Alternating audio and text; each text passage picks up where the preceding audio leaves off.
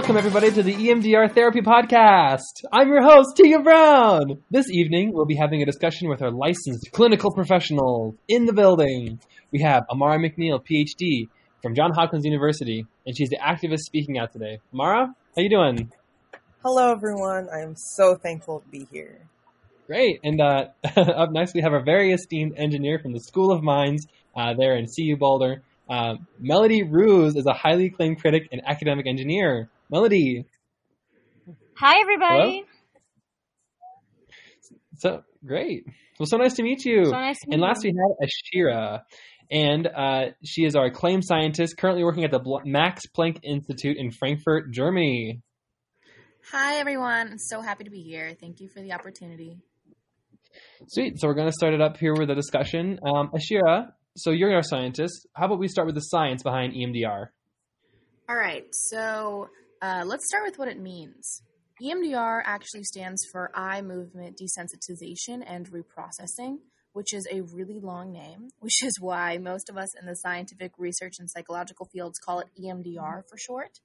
It's all about what's pretty much exactly in the name, rapid eye movement. Just to give a brief nutshell, this woman, Francine Shapiro, who developed the initial form of EMDR, was really struggling. She was a scientist. She had issues with PTSD, and she figured out that when she would go into the forest and look back and forth around her, her anxiety started to ease.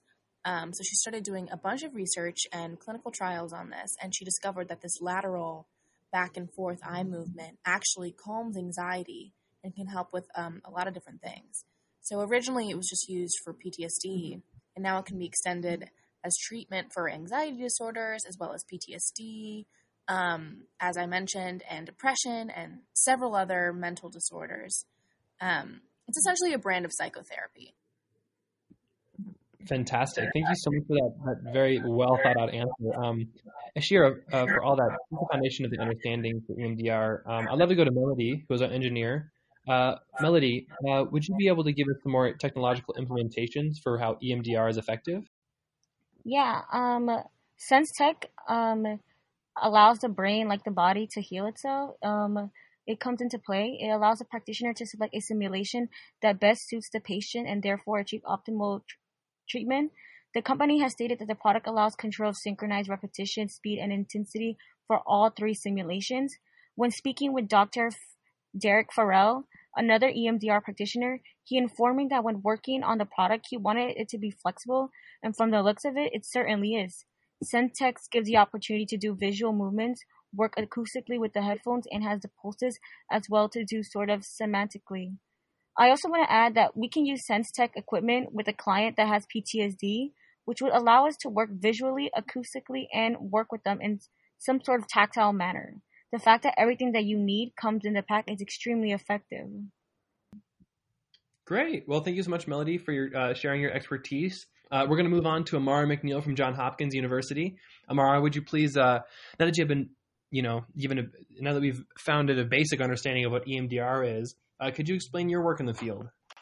Yeah, of course. So as we begin to see a rise in the research and use of EMDR therapy to treat trauma, we also see an interest in using that research to help refugees. There have been many studies that show depression and PTSD are extremely high among refugees. In a specific study of 6,743 adult refugees from, I think, 7 countries, it was found that adult refugees who resettle in Western countries have a prevalence of PTSD at around 9% and a prevalence of depression at around 5%. And for children, refugee children living in Western communities, those numbers are 17% for depression and 30% for PTSD. So there is definitely a need for medical treatment to treat that trauma, which comes from having to flee one's own country. But the issue that I'm focusing on is how EMDR therapy actually affects refugees. So the main points I would like to make are that the financial burden that it places on refugees and the importance of determining whether or not EMDR training is actually effective is so important.